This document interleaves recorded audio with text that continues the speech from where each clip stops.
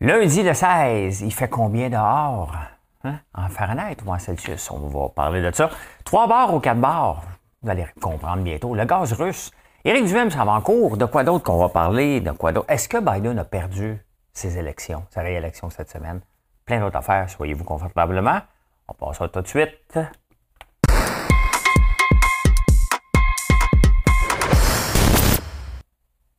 même pas ça.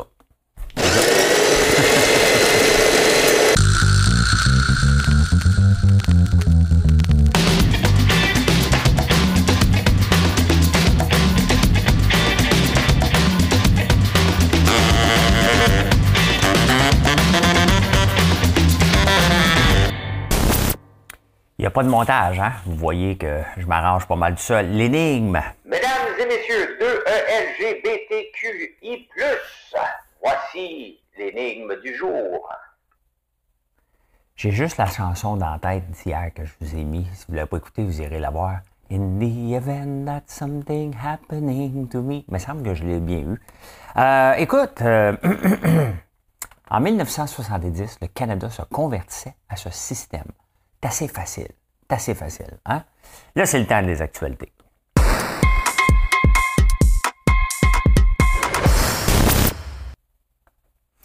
Je vous montre quelque chose. Tu sais, des fois, les compagnies là, capotent un peu. Là. 4 bars ou 3 bars. Hein? La compagnie du luxury designer Tom Brown, je ne connais pas. Lui, il est à gauche avec les bars, les bas noirs avec 4 bars. Et Adidas a 3 bars. Donc, Adidas est reconnu pour ses 3 bars. Moi, je me souviens quand j'étais jeune, hein, les souliers Adidas avec 3 bars. Si tu avais ça, tu n'étais pas un pauvre. Donc, on était pauvre, mais j'avais ça. Donc, au moins, ça paraissait pas. Hein? Fake it till you make it, comme il dirait. Ben écoutez, Adidas a poursuivi Tom Brown en disant qu'il avait copié son logo et ça portait à confusion. C'est vrai que ça porte à confusion, mais il n'y a quand même pas... le juge a dit, regarde, tu pousses un petit peu, là, c'est juste des barres, il ne faut pas capoter. Eh bien voilà, hein, le juge a dit, non, c'est pas une copie. Donc voilà, hein? Je vous montre encore. Ben voilà, c'est pas une copie. Tu sais, les compagnies sont très sévères. Hein? Je vous ai déjà parlé de Champagne, notre savon numéro 32, qu'on avait appelé Champagne. Et c'est muscat et gingembre. Et l'industrie du champagne n'a pas aimé ça. Fait qu'il m'a envoyé un texto. Hein? Sur Instagram, un message disant « T'as pas le droit. » J'ai regardé les nombres de fois qu'ils ont poursuivi les grandes marques. J'ai dit « Pas assez une grande marque pour me battre contre eux autres. Je vais changer ça tout de suite. » Fait qu'on a acheté les boîtes et on a recommencé. Est-ce que Biden a perdu sa réélection cette semaine? Hein? Il est pris il a toujours l'air perdu. Hein? Il l'appelle le dinosaure dans une swamp. Mais c'est parce qu'il y a des documents qui traînent chez eux. Là, tu sais. C'est quand même assez spécial. Là, il s'en va en cours, Fafleur. Donc, il y a eu Clinton, il y a eu Trump, il y a eu lui. Regardez ici le nombre de fois. Stephen Harper, as-tu déjà été en cours? Hein? Non. Justin Trudeau non plus. Aux États-Unis, ils amènent leur président en cours régulièrement, mais là, il a l'air perdu, puis il oublie les documents. Mais comment un gars comme Biden, qui a une armée alentour de lui, peut se ramasser chez eux avec des documents pour dire « Gilles, j'ai des documents à lire à soir. » Me semble, hein? Donc, quand même, hein? Marche pas, ça? Voilà, mes crayons ont la misère à vivre. Ça veut vivre, mais marche pas trop. Hey, vous savez que l'Europe dépend beaucoup du gaz russe. Et là, ben, ils veulent en avoir nous autres, mais on n'est pas capable d'en fournir. Donc, ils se revirent un peu partout. Hein? La Norvège, il en envoie, puis un peu partout. Et la Russie, ils sont pas fous. Hein? Si vous pensez que la Russie a dit oh, OK, d'abord, on va laisser faire, il y a des transferts de gaz qui se passent en mer morte. Donc, en plein milieu de la mer, il y a des bateaux qui se collent, changent de pétrole, un pétrolier russe qui envoie ça dans un pétrolier européen. Il y a ça qui se passe. L'autre affaire qui se passe, l'Inde a dit attends un peu, il y a quelque chose à faire avec ça. Ils ont acheté beaucoup de pétrole russe, ils le raffinent là-bas, puis ils l'envoient en Europe. C'est très difficile, même quand on met des blocus, de contrôler avec ces superpuissances-là. Dès qu'il y a une saine affaire, le capitaliste va toujours le remporter, même dans les pays communistes. Mais l'Inde est un pays capitaliste, là. Mais quand même, hein? Donc, l'Inde en profite. C'est un peu fâchant, parce qu'on essaie de faire des liens de plus en plus, parce qu'on est un peu tanné de la Chine, la façon que ça fonctionne, et on commence à aller de plus en plus vers l'Inde. Même l'iPhone se fait fabriquer maintenant de plus en plus en Inde et non en Chine. Ils vont nous faire un coup comme ça. C'est pas chic, mais bon, c'est pas le gouvernement, ce sont les entreprises privées qui vont faire ça. Hein? By the river of Babylon, where we sat down, hey, hey, Paramount va sortir un nouveau film avec, je pense, c'est Brad Pitt. Oui, c'est avec Brad Pitt et Margot Robbie sur l'histoire d'Hollywood. Hein? Hollywood. Ouais. Sauf que les artistes, ils prennent de la drogue. Et regardez, il y a dans l'annonce du film, dans le preview, ben, il enlève les étoiles de Paramount en quelqu'un qui sniffe. Et là, le monde capote. Ben, c'est sûr qu'il y a de la drogue à Hollywood, mais c'est sûr. Il ne devrait pas en avoir, mais il y en a. Hein? Donc, le monde capote parce que c'est comme la glorification de la cocaïne et ben, c'est pas terrible. Hein? C'est pas terrible. Mais bon, ils sont là pour vendre un film. Fait qu'il faut bien qu'ils vendent des affaires, un peu comme le loup de Wall Street. Là. C'était bon en tabarnouche, hein? Mais ça n'avait pas de bon sens pareil. Eh bien, Miss Universe, des fois que ça vous intéresse, là, vous dites, Colin, il me semble que ça fait longtemps. Il me semble que Miss Universe ça appartenait à Trump, ça, cette affaire-là. Hein? Je ne sais pas si ça appartient, je pense plus que ça y appartienne, mais c'est une Filippo américaine qui a gagné. Donc, dans le top 10, on a la numéro 8, Amelia Tu. Et regardez, c'est qui Amelia Tu? C'est une Asiatique. Je pense, ben, ça ressemble à une Chinoise. Mais, et la Miss Universe, Top 5 Universe, c'est United States et elle vient des Philippines. Elle vient des Philippines, la gagnante, elle s'appelle Bonnie Gabriel. Venezuela et de la République dominicaine. Ben voilà, hein, si jamais ça vous tentait de savoir qu'est-ce qui se passe avec le concours de Miss Universe, hein, ben c'est ça. Je sais pas qu'est-ce qu'elle a répondu, mais hein, et c'est fait. Je me souviens une fois, je l'avais déjà écouté, et c'est là que j'avais connu la chanson d'Elvis Crespo. Vous la connaissez, là? Elvis Crespo. Suavemente. Suavemente, bésame, que quiero sentir mucho, que quiero sentir los labios, besamundo otra vez. Bon, comme vous avez compris, là, que... Bésame. Donc, pendant qu'il jouait en repeat, pendant que les filles faisaient leur petit numéro de bikini. Fait que, voilà. Hein? Au Québec.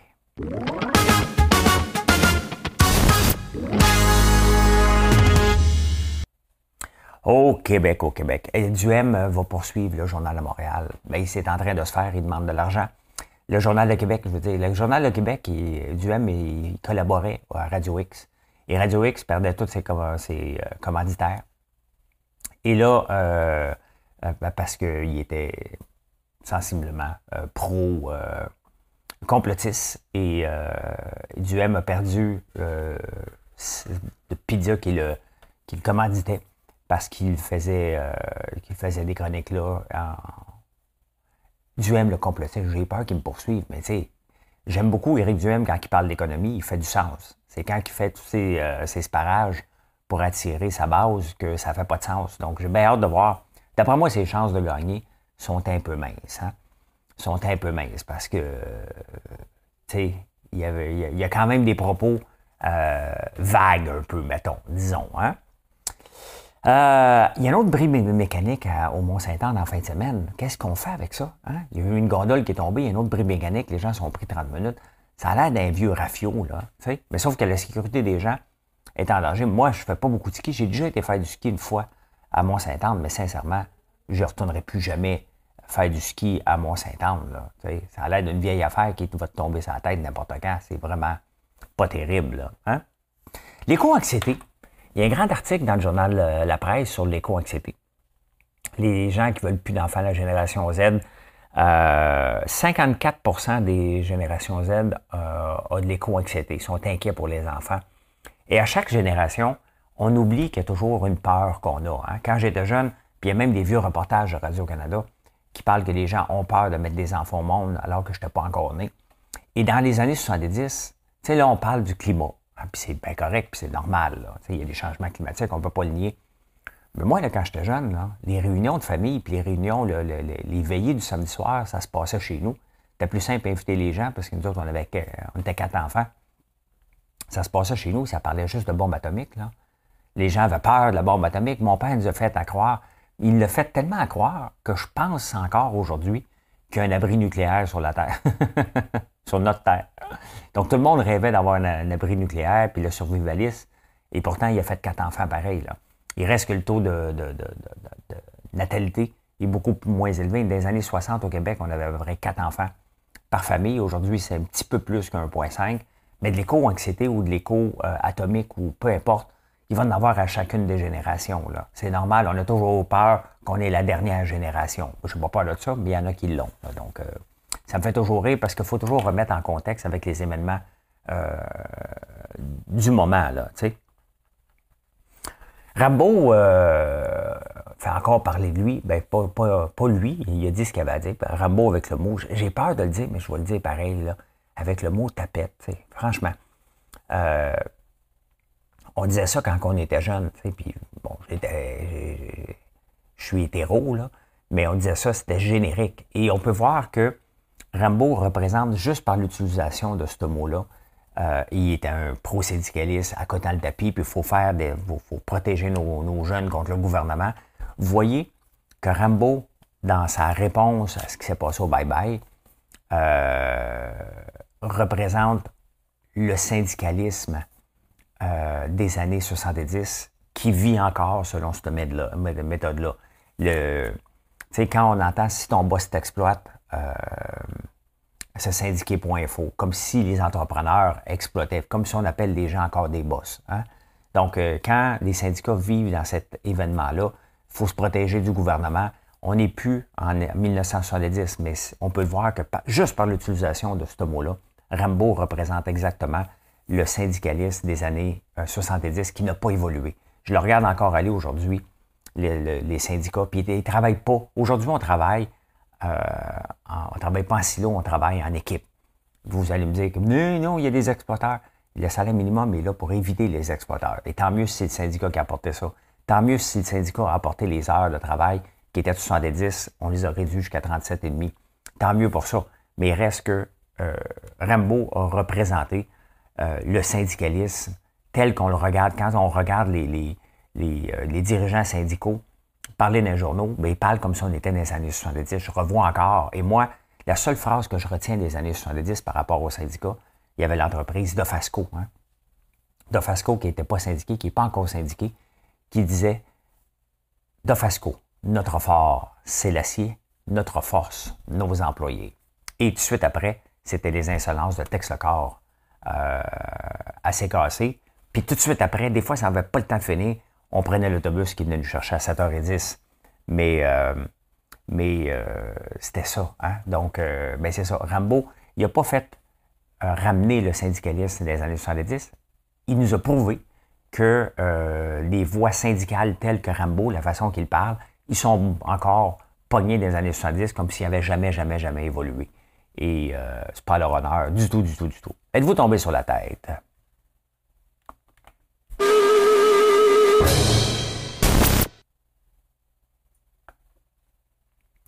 Tomber sur la tête. Hey, je suis tombé sur un article dans le Wall Street Journal vraiment intéressant sur l'évolution du savon. Hein? Parce qu'on pensait, puis moi aussi je pensais ça, que les gens du Moyen-Âge étaient des pas propres. Hein? Ben écoute, ils faisaient ce qu'ils pouvaient, mais non, ils étaient très propres. Il y a beaucoup d'images. C'est sûr que les gens n'avaient pas un bain et une douche dans leur maison là, dans ce temps-là. Moyen-Âge, c'est quand? C'est quand même 1000 ans, hein? Du 5e siècle juste entre 500 et 1500 ans. Là. Donc, ça fait juste avant qu'on découvre le Canada, le plus beau pays du monde. En France, à partir du 4e siècle, on retrouve des traces de parler de savon. Hein? C'est arrivé au 7e siècle en Italie. Et au 12e siècle, on avait des marchands de savon existaient.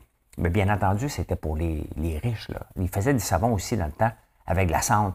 Et tu peux aller prendre un bain au Moyen Âge, dans des bains publics. Des bains publics existent pour ça. Aujourd'hui, c'est des saunas. Tu ne vas pas te laver là. Tu ne vas pas te laver dans les saunas. Mais non, ça existe quand même depuis un bout. Puis les marchands de savon existent à peu près depuis 1200. Hein? C'est réservé pour les riches, bien entendu. Mais pour 2 pennies, peu importe ce que ça vaut, 2 pennies, là, 2 cents probablement, 2 millions, en remettant dans le temps, tu peux prendre un bain vapeur. Et si tu avais un petit peu plus riche, tu pouvais prendre un bain. Mais j'imagine qu'ils ne changeaient pas l'eau à chaque fois, hein, parce que faire chauffer l'eau, quand même, c'était assez complexe. Mais les gens étaient propres au Moyen-Âge. Si jamais vous vous posez comme question un matin, coudonc, tabarnouche, t'es-tu propre, ces gens-là? Mais, tu sais, c'est sûr que je m'intéresse beaucoup à l'industrie du savon. Je suis dans le savon et je veux que vous soyez propre, que vous sentiez bon. Là, il y a un ami, ben, vous êtes mes amis, hein, qui a essayé notre savon au chocolat. Et là, il a le goût de le manger dans la douche. Hein? On mange un François Lambert dans la douche. On enchaîne.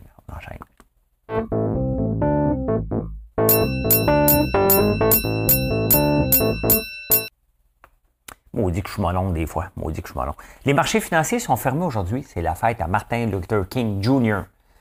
Ouais. Fait que c'est fermé, mais ça n'empêche pas la crypto d'avoir explosé en fin de semaine. C'est sûr que ça va revenir un peu tranquille, là, mais ceux qui rêvent que la crypto, ceux qui pensaient que la crypto était morte, et moi j'en faisais partie, ben, elle n'est pas tout à fait mourue parce que regardez toute l'évolution quand même. Hein?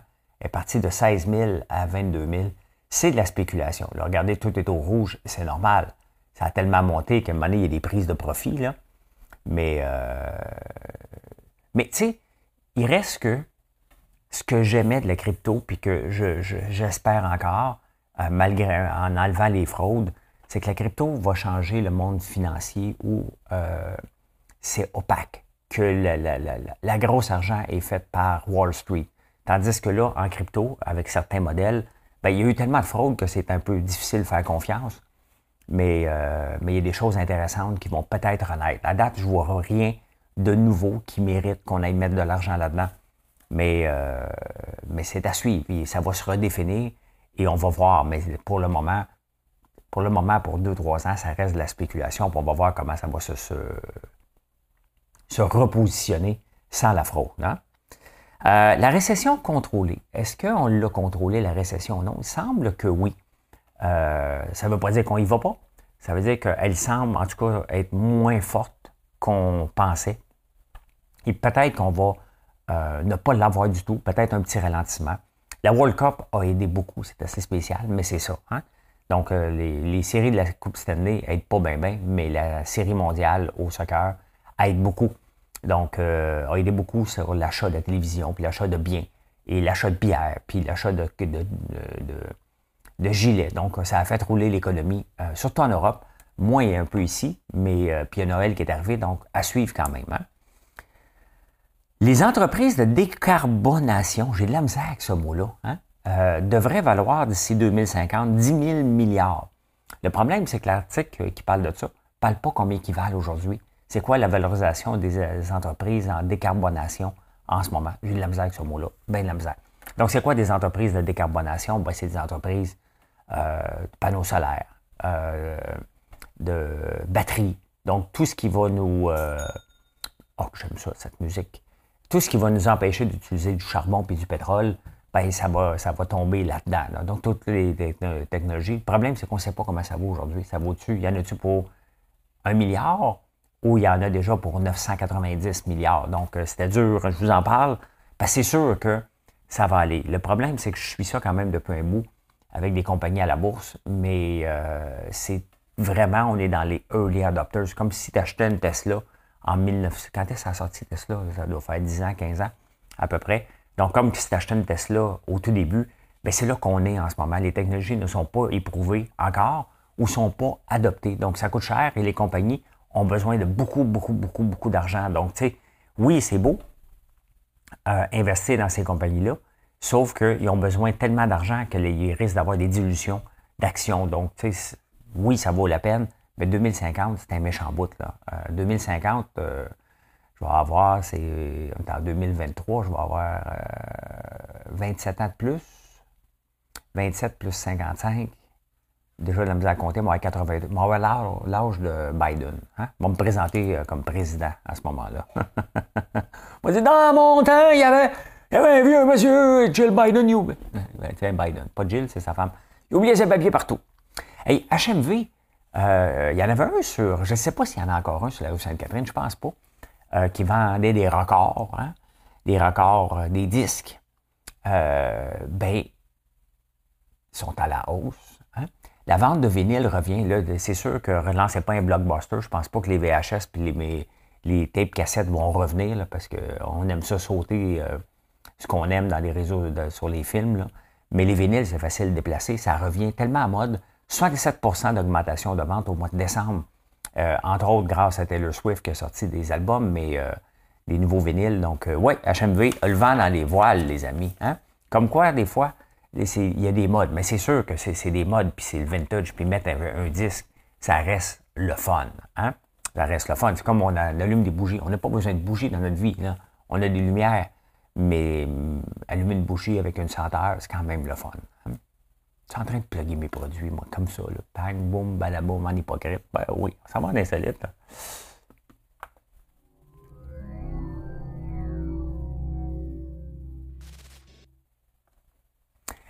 Au UK,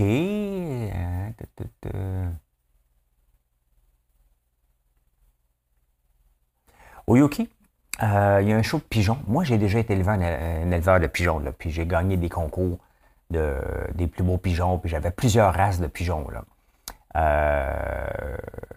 Mais là, à cause de la grippe aviaire, en Angleterre, en Belgique, c'est très populaire, les pigeons, en Chine aussi. D'ailleurs, il y a des pigeons qui valent très cher, jusqu'à 1 million chaque. Là. Donc, mais là, ils attendent 15 000 visiteurs, mais pas de pigeons. À cause de la grippe aviaire, ils ne peuvent pas toutes les mettre en même temps. Fait qu'ils vont faire quand même les réunions. Ils vont parler de pigeons. Il va peut-être avoir des photos, mais il n'y aura pas aucun pigeon. Ça se passe en ce moment quand même. Hein? Êtes-vous stressé au travail? Il y a des chercheurs, moi j'aime ça, des chercheurs qui font des recherches comme ça. Hein? Ont trouvé qu'avoir du sexe est l'antidote contre le stress au travail. As-tu fait l'étude sur lui-même? Hein? Avez-vous déjà eu un arrêt cardiaque, vous autres? Hein? On ne se le souhaite pas, là. Mais une personne sur 5 qui a eu un arrêt cardiaque et ont eu des CPR, ont eu un syndrome de mort imminente. Donc, ils se sont vus en haut de leur corps. Donc, ils n'ont pas halluciné. Ça doit être assez spécial. Hein? Tu vois ton propre corps et à un moment donné, tu rentres dedans. C'est spécial, ce syndrome-là, mais une personne sur 5. Hein? Aimez-vous les coquerelles? Devriez les aimer. Hein? Oui puis non. Une coquerelle capable de vivre 9 jours sans tête avant de mourir. Quand même, hein? Fait que, d'ailleurs, encore là, comment ça se fait qu'on fait l'étude? Tu arraches la tête, tu t'attends de voir que ça va mourir. Quand même, hein? Quand même. Ah, ça, c'est quand même, je viens de lire ça dans un journal en Nouvelle-Zélande.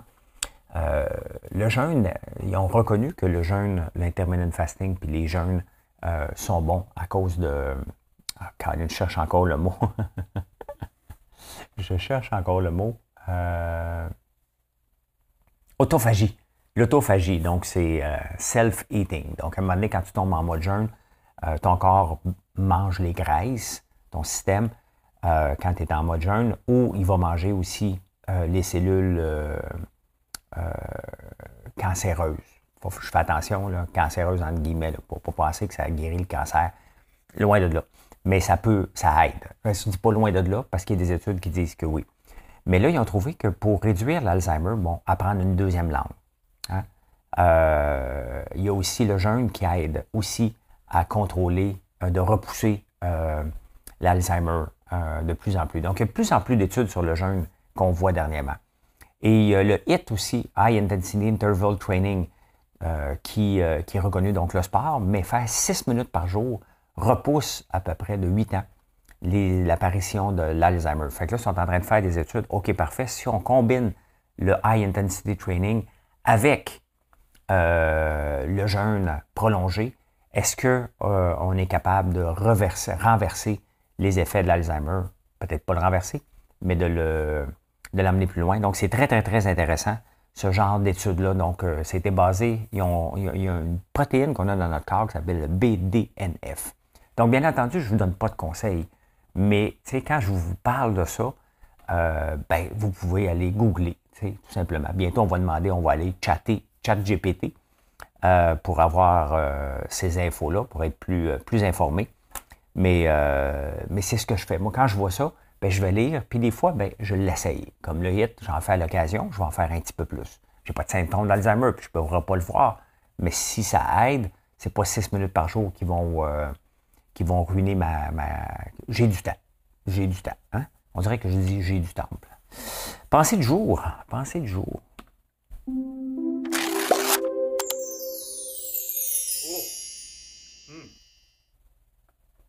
Quand j'étais jeune, je pensais que pour se lancer en affaires, il fallait être un inventeur. Et c'était pas mal ça. Hein?